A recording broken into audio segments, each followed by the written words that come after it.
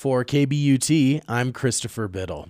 Kelly Parker and her husband Bill founded Parker Pastures in 2006. They raise grass-fed beef and lamb. I visited them last week at their headquarters on the Van Tile Ranch, a 400-acre plot minutes from the heart of Gunnison. Hi. Hi, Kelly. Chris, nice to meet you. Recently, they've taken on a partner to head up their lambing operation, their 14-year-old daughter, Chloe. I'm Chloe Parker, partners with Parker Pastures, but owner of Shepherd's Ranch. Chloe is by no means the stereotype of an American teenager. She wears a bonnet and clutches a weeks-old border collie as I greet her. This is Una. I just got her yesterday.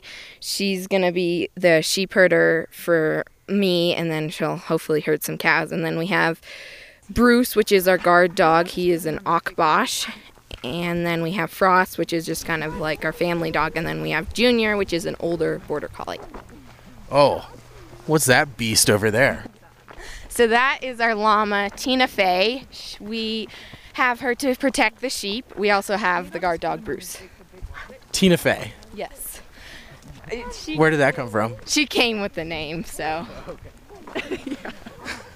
We thought she was going to be a little bit of a guardian. She has turned out not to be a very good guardian. Oh, really? But she's a real character on the ranch, so she's sticking around. That's Chloe's mother, Kelly Parker, who says her family practices holistic management, a farming philosophy that emphasizes rotational grazing in an attempt to mimic how herds of bison, elk, and deer once grazed this landscape. Chloe is responsible for a primary flock of about 100 ewes, as well as this season's round of lambs, an additional 120. And we still have like 20 more ewes, which is a mother sheep to lamb.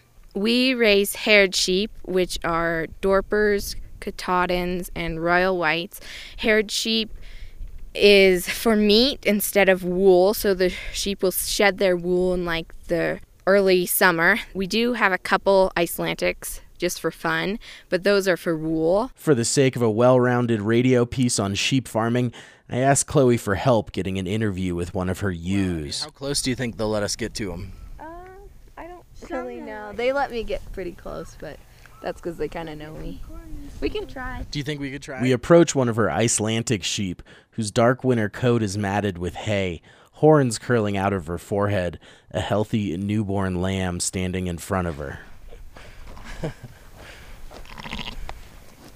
Hi, Mama. Well, if they're happy, they don't say much. Yeah. If they're happy, they don't say much, says Kelly.